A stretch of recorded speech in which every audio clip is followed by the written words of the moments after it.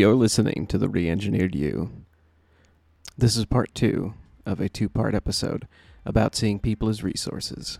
You're about to hear Todd and I watch a Walmart union-busting video, which was intended to scare new employees from potentially joining unions and seeking representation.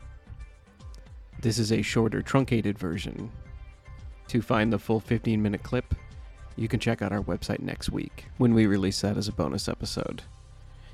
You can also check out our sources on our website, www.re-engineered.com, if you'd like to watch the video in full and follow along as Todd and I react to it.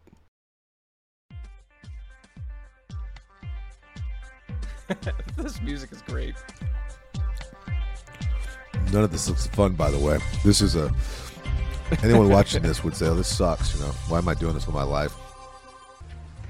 That's one of the things I enjoy about this job, the way Walmart associates can really make a difference in someone's day. I also love that the people in this store are like a second family to me. We really pull together to take care of our customers and each other. It's not just a place to get a paycheck. No matter how big the company gets, this place is special to us. You're just beginning your career with us, and it's hard to grasp everything that's available to you, like great benefits. So it is worth mentioning again when they talk about their flexible jobs, and their opportunities. Walmart and McDonald's are among the top employers of beneficiaries of federal aid programs like food stamps, SNAP. It's hard to grasp everything that's available to you, like great benefits. And that's not just for their part-time workers. We keep using the part-time thing as a metric because so many of their part-timers don't have any benefits whatsoever. But 70% of the people who are getting those, those aid programs are full-time workers already. So it's full-time workers who need that extra boost. And a really friendly and fun place to work. Well, just see for yourself. A job at Walmart is a good job. In fact, there's no retail company that offers more advancement and job security than... Yeah, they also say there's no retail company that offers more advancement and job security than Walmart. This from New York Times in 2019, 70% of part-timers said they wanted to go full-time and couldn't. 70%. That's pretty high. 70% want to go full-time. So, in the video, they're like, oh, yeah, we almost all of our, managers and our officials are promoted from within. Most Walmarters can't even go full-time. Imagine being a part-time pyramid builder. That's terrible. You've made a great choice to work for Walmart, and we're glad you're here. But the reality is, you're not the only one looking to get your foot in the door at Walmart. Now, you might have heard stories on the news, read about it in the paper, or seen it on the internet, but labor unions are really interested in Walmart and have spent millions of dollars specifically focused on us. Now, I think you know by now that our company prefers to have open and direct communication with our associates. We don't think that a labor union is necessary here, and because our associates have said time after time that they don't want a union, we usually don't spend a lot of time talking about them. But, as a new member of our team, we do think you need to know this. The truth is, unions are businesses, multi-million-dollar businesses that make their money by convincing people like you and me to give them a part of our paychecks. That is true. So you have to wonder, right. Are they really just interested in the welfare of Walmart associates, or is there something more at stake? No, they want to make money. Here at Walmart, our associates are used to having a voice in their workplace. Our company has always supported an open-door policy, and we're used to having our voice heard for free. Look, unions get almost all of their money from monthly dues, initiation fees, and assessments against members. A very common argument that is anti-union. Again, I don't always believe unions are the right thing for everybody or for the right case or the right type of labor. But generally speaking, people under unions make about 10% more income. I'm in control of my own career. That's something Forbes points out, is that, most sources lump a lot of different jobs and types and skills together when they do this sort of union calculus. Not all people make that extra 10% cut. Sometimes it is tied to what type of work you're doing. But generally speaking, Todd and I have done so many episodes recently about CEOs and how corporate stock buybacks came into existence in America and how the recessions and depressions have gone. If you just look across the years, stronger union representation in America generally means people make more money. It's hard to think that one little signature can be so important, but in today's world, your signature means a lot.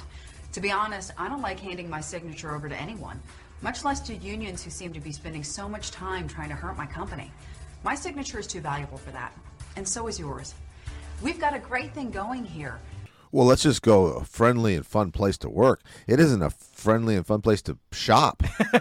We've got a great thing going I mean, here. to me, I compare it to, and I feel for the employees because I know they're abused. They look like they're working in the state pen. You know, they're against their will. They look tired and rude, and you know. Great benefits, job security, career opportunities. It's important to remember signing a union card isn't just about you. You could also be affecting the people who have worked here for years and enjoy Walmart for the same reasons we do. Have you ever you wouldn't dare ask someone in Walmart for help, would you? I wouldn't. They'd just bite my head off. I don't think they bite their head off. I'm afraid of saying something sad to a Walmart employee and then them like that pushing them over the edge. People like me. And me. And me. We've all I mean, found geez, a home with there's- Walmart, yeah, exactly. There should be a suicide watch at every store. and we're glad that you've joined the team. Good luck with your new career. And we hope that you never have to deal with a union organizing drive in your facility.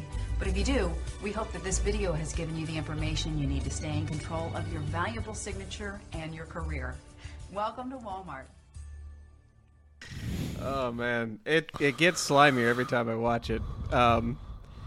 It's scary, Joe. This is worse than any sexual harassment movie I've ever seen. Yeah. It's so manipulative, and it's so hitting on those emotional buttons of control. Yeah, it's Disturbing. it's all fear. Like it's banking on people not wanting to, like, fearing the change that might occur. Yeah. So let's start. And then saying, Yeah. the first thing that was kind of propaganda with me is that they chose people of different ages, different ethnicities, different points of their lives Right. to kind of appeal to the masses. They're trying to appeal to 2.5 million people here, Joe. And they're saying, and they're using scare tactics. Well, you first. Well, we had an episode once where we talked about propaganda and how the mere exposure effect, the idea that if multiple voices say a thing, it becomes fact in your mind. So let's start with, I mean, it's a literal propaganda video to convince people not to get representation if you work at Walmart.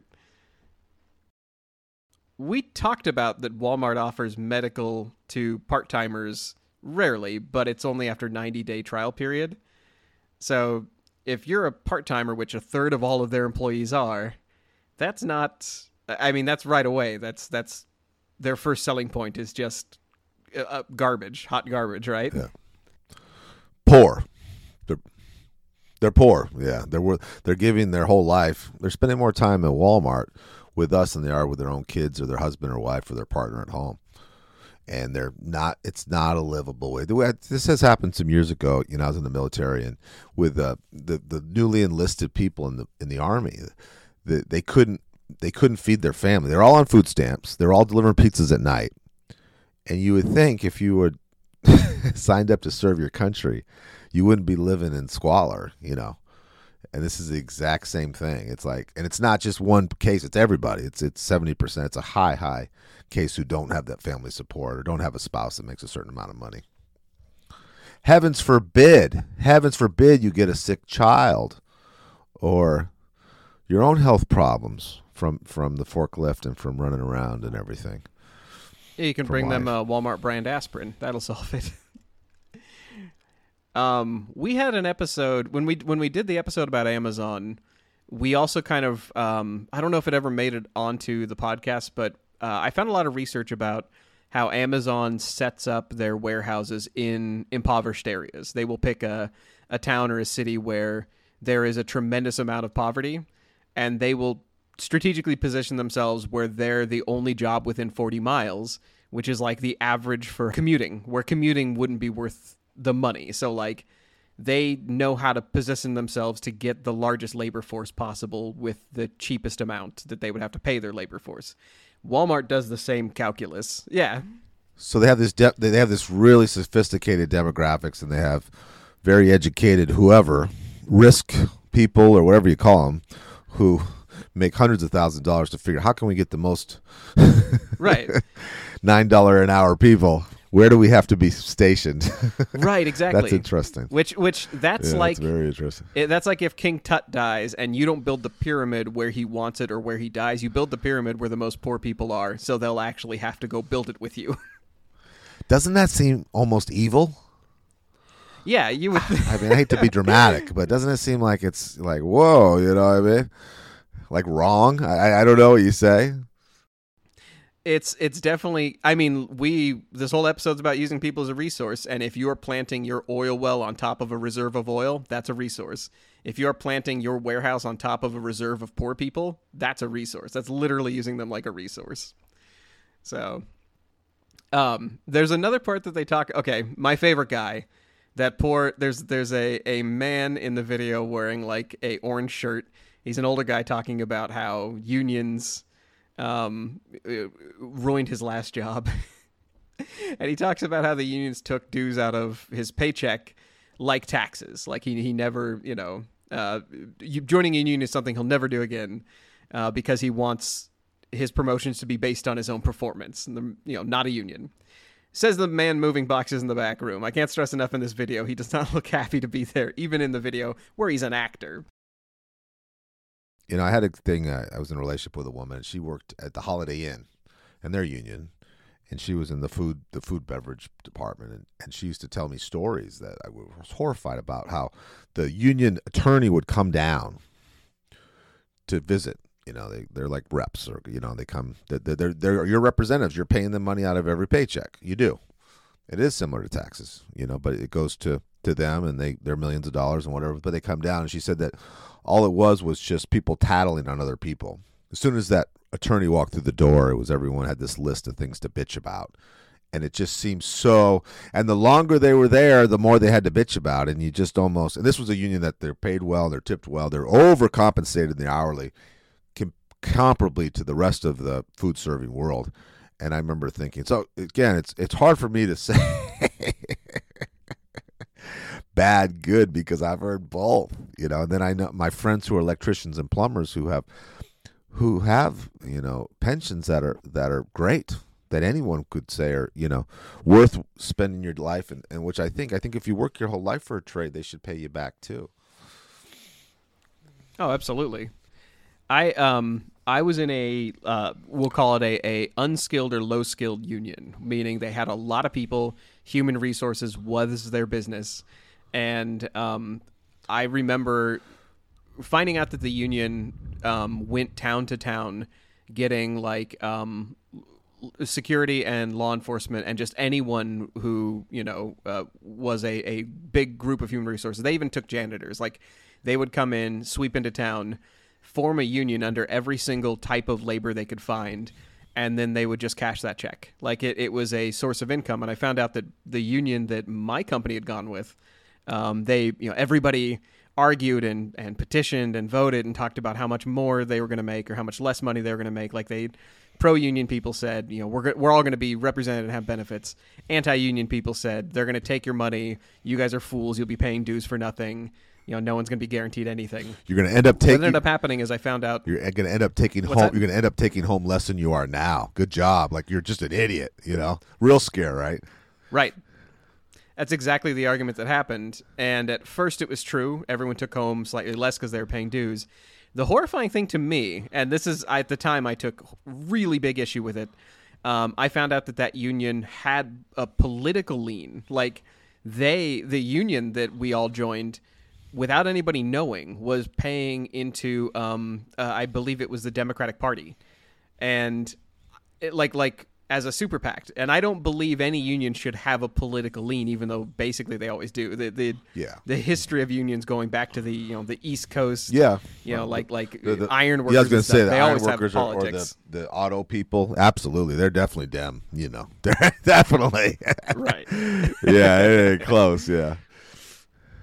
Yeah. Later, that same union ended up helping me save sort of like a very shady medical bill that almost wiped me out, and it was supposed to be covered, but yeah, they helped me sort through that. So I can't really talk bad too much about them.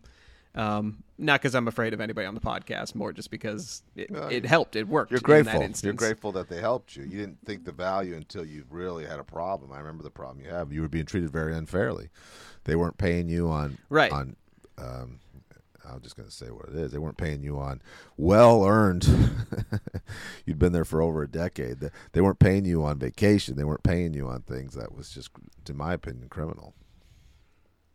Right. It did cost everybody a little bit of extra money at the beginning, but in the end, they ended up basically defending the employees from an employer who got way too big, way too fast. Like, they expanded in the U.S. and took over a bunch of other companies, and now they're being taken to task over and over again because they have cheated so many people out of benefits. So it did work. That doesn't necessarily make me pro-union. Like in this video, they say that all their sales associates are free to talk openly with their leaders. That's what we tried to do in my company, and it did not work. And you and I know this because we did an episode about Walmart wage theft on this podcast. And we found out the only thing you're allowed to take to your employer at Walmart is to say, please stop making me work while I'm off the clock. And, of course, they will say, go back to work. Or we're going to cut your hours as soon as the Christmas is over. Yeah, they made a big thing. They made a big thing in this video about, I'd rather handle things myself. I don't need to speak through someone else. I'd rather be direct. That's the kind of person this is a character thing. Like, you have some kind of power. Right. Like, you can go talk to your boss and a company of $2.5 billion when you're a greeter at Walmart in, let's just say, Tulsa, Oklahoma. How much... I don't know what kind of power you're going to have talking to your immediate supervisor.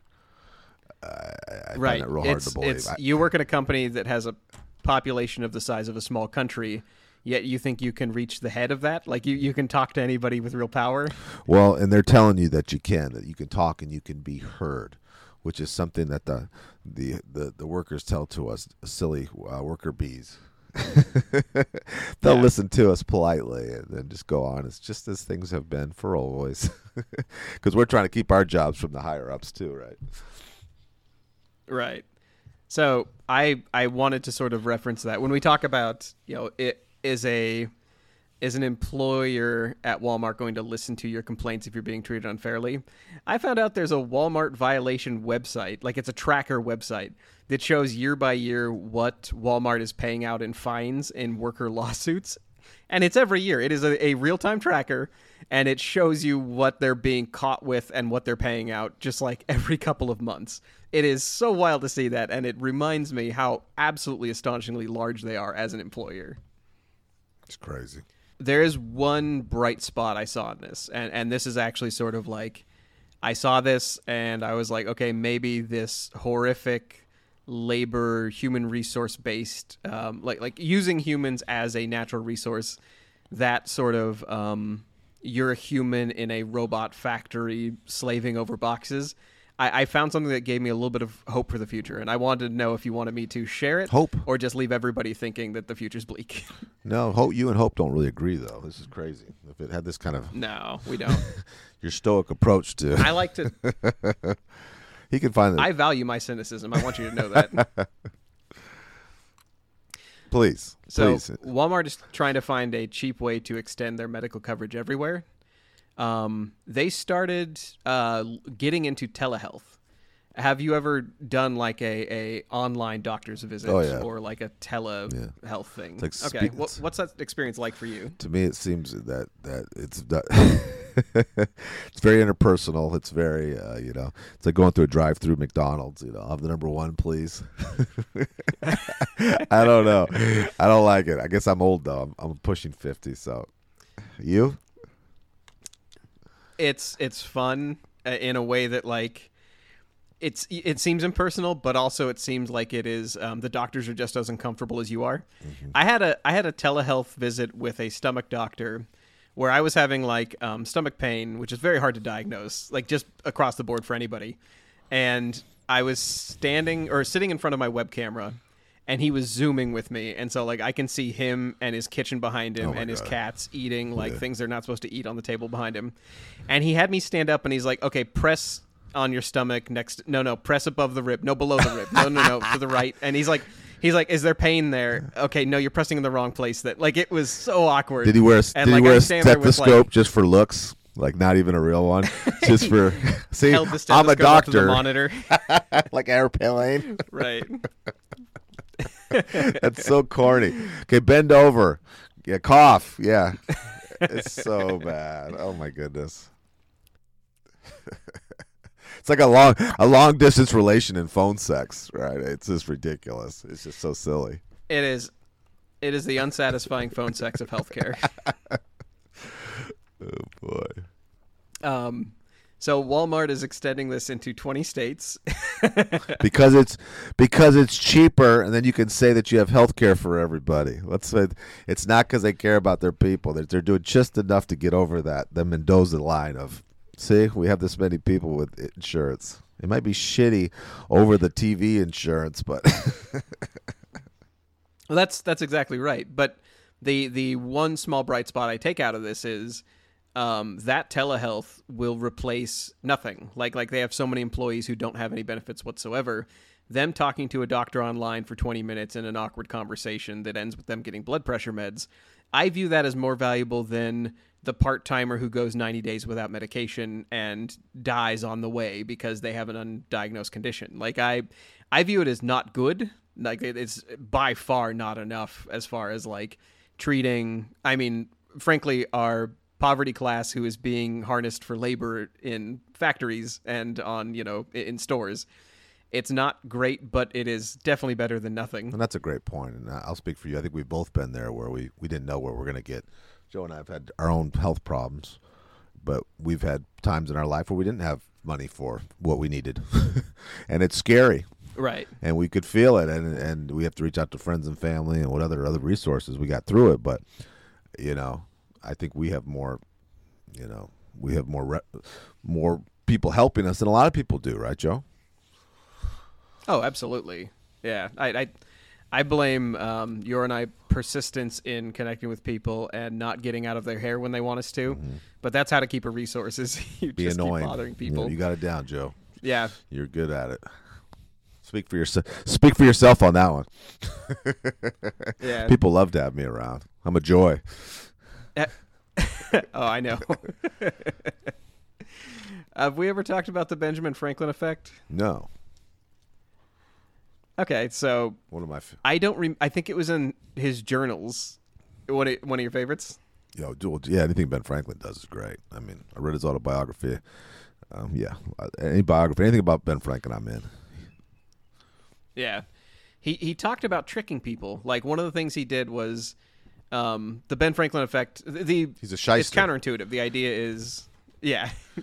Well, if he tricks people all the time, like he's like the Jedi of founding fathers. Shameless self-promoter. Yeah, he'll sleep until noon and come to work and say the hardest. Whoever gets early gets the most work done. He decided during wartime that we were running out of bullets. He said, "Well, he owned his own printing business. So I'll make the currency for our country out of paper." He volunteered, and I'm sure he helped himself to some of it. But go ahead. I'm sorry. I was gonna say out of the goodness of his heart, except it's making him rich. But when it came to making people remain sort of in your orbit and stay a resource to you and win people over, he said he had better luck asking people for things. So you and I, as normal, right-thinking people would say, somebody's going to be my friend if I give them things. If I go up to them and offer them help, or if I, offer to assist them, give them resources, let them sort of tap me for a job or something. What actually works, according to Ben Franklin, and I've read a couple studies that back this up, get somebody else to help you. He would go ask his rivals for a book. That was his trick. He would go and be like, "Can I borrow, this rare book that the library doesn't have?" And his political rivals who hated him, like they would be arguing against him, in Congress one day, or they'd be arguing against him, one evening, and the next evening they'd find themselves talking to him because he asked to borrow a book. They brought it to him. They had to sort of do subconscious backward logic of why they were doing this for him. Right. And they would convince themselves, oh, well, I mean, like, he's my rival, but we're both, we're both working for the good of the country, or we're both politicians, or whatever. They'd come up with a reason why they were doing it. And I've tried that in real life. It's uncomfortable, but it works. You can hang on to resources that otherwise wouldn't be available. And then instead of avoiding that person, you go to them. That takes some practice, I bet. For most of us. Right, exactly. For most of us, yeah. If I have an awkward experience at a corner store, I stop going to it because I want to avoid everybody as an introvert. But I imagine for somebody like you, going back to somebody as a resource over and over would be helpful. Well, what was that episode we did where you want to like people? You want to give them a second chance. Do you remember that one? Where even though you make that was first impressions. First impressions, yeah. And even though you make a bad impression, us as humans, we're set up to, and of course their own agenda. If this is another powerful man like Ben Franklin, they're thinking, well, maybe if I do something for him, Right. That is a really good point. And in that episode, we talked about how the conventional wisdom, I mean, I literally heard this from my parents, is you only get one chance to make a first impression. But it's not true. Our research on that episode, scientists and several colleges collaborated, and they found out that is not true. You get lots of chances at a first impression because people want to see you as a future resource. Like it's in our nature to give someone the benefit a second or third time because we don't want to close off that resource forever. We don't want somebody to make an enemy out of somebody for no reason, and then we don't get to tap into them anymore as, knowledge, information, money, whatever.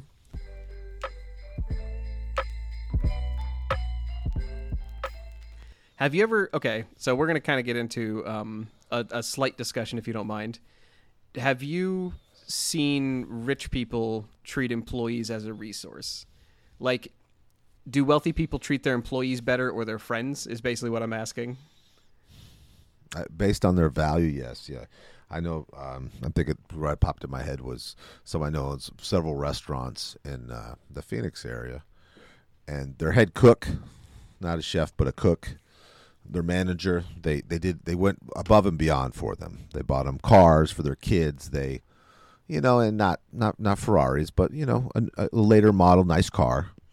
When they needed it, they pay their first and last for the apartments. Whatever they have to do to kind of keep their hooks in them.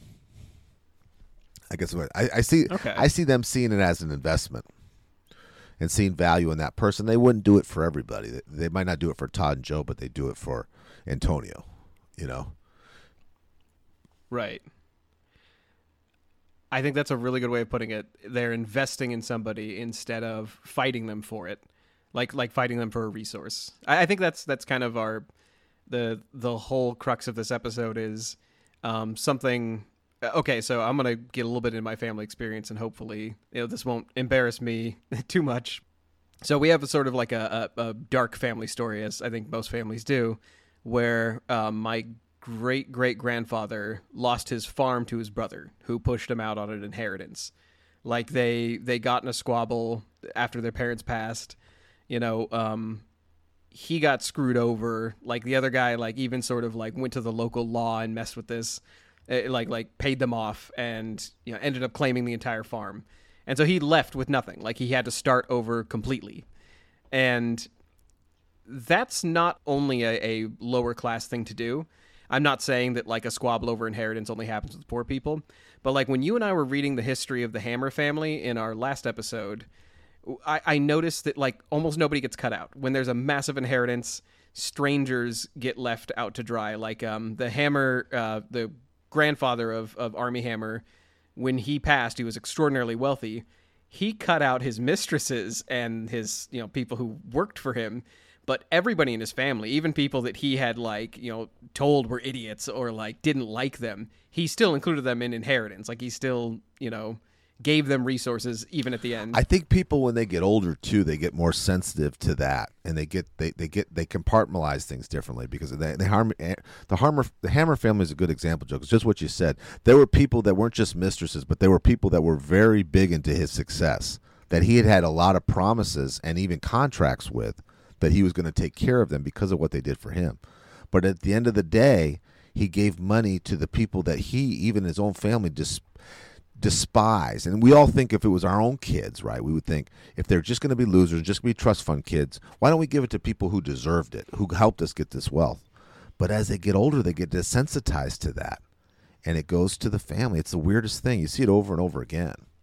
Yeah, I think that the takeaway for me for all of this is that I guess unsuccessful people, you know, whether somebody dies and leaves an inheritance, whether it's fighting for a job that is only paying you minimum wage, whatever it is, if you are born in the lower class and raised to think like the lower class, you think money is the resource, and you fight for it, and you fight each other for it, and you die fighting for that resource. But great leaders and successful people I know, they know that people are that resource. That making those ties, I mean, the way I've seen you pay employees and the way I've seen you use money to keep ties, the way Benjamin Franklin would go to enemies and keep them if he could. Seeing people as the resource seems to be the far more valuable thing that I can see that binds all successful people together. Well, yeah, go ahead. Well, one thing I saw, remember when Trump was running for the Republican ticket, he was really contentious with the other candidates. I mean, it was nasty, right? They hated each other, all of them. The second he got the ticket, all those guys went to work for him, men and women. And it just kind of blew my mind because they were throwing daggers at each other the day before.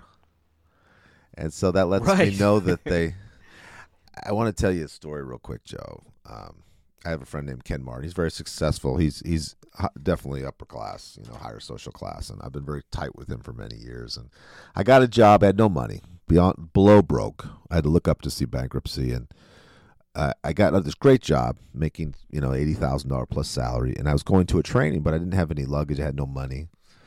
And I was embarrassed. And I called him up. And it's hard for him to even understand those kind of problems, that I don't have money. I was going for a company trip, but when you go on company trips, you have to pay for a lot of things, and they pay you back. And I couldn't go. I couldn't accept this job because I didn't have anything. And I'm thinking, oh, my goodness, I was so embarrassed. He hopped in his Mercedes. He met me at the Walgreens with nice new luggage that, he had, right? That was probably cost more than the car I was driving at the time.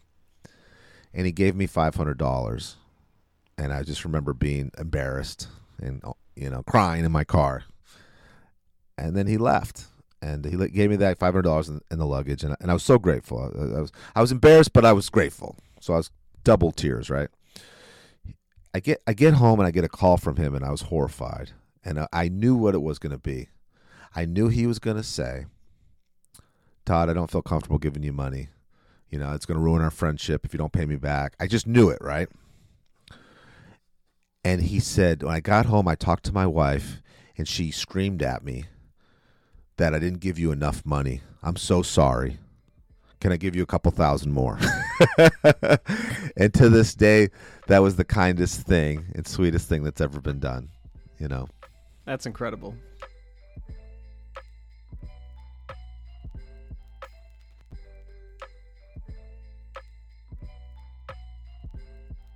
Great leaders know a resource should be protected. They know they'll get the best work out of you if you aren't questioning how you feed your family while you stack Butterball chickens in the deli freezers.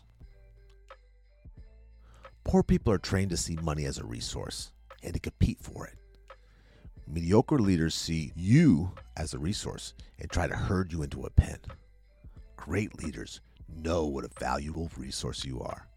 And instead of holding benefits over your head, they reward you so you'll do your best work. Walmart has learned this lesson, sort of. Last year, they attempted to lower insulin prices by launching their own brand, called Relion Novolog, which retails for about half the national average. Also last year, they attempted to purchase telehealth, a remote healthcare system. Switching to telehealth could save billions by having workers see doctors online. Walmart currently offers telehealth in over a dozen states. The biggest employer in the world seems to be taking real strides to keep their people in good health, all in the hopes that now workers can focus on building pyramids of Charmin and great value ketchup instead of asking unions to solve the 90 days without medication pledge.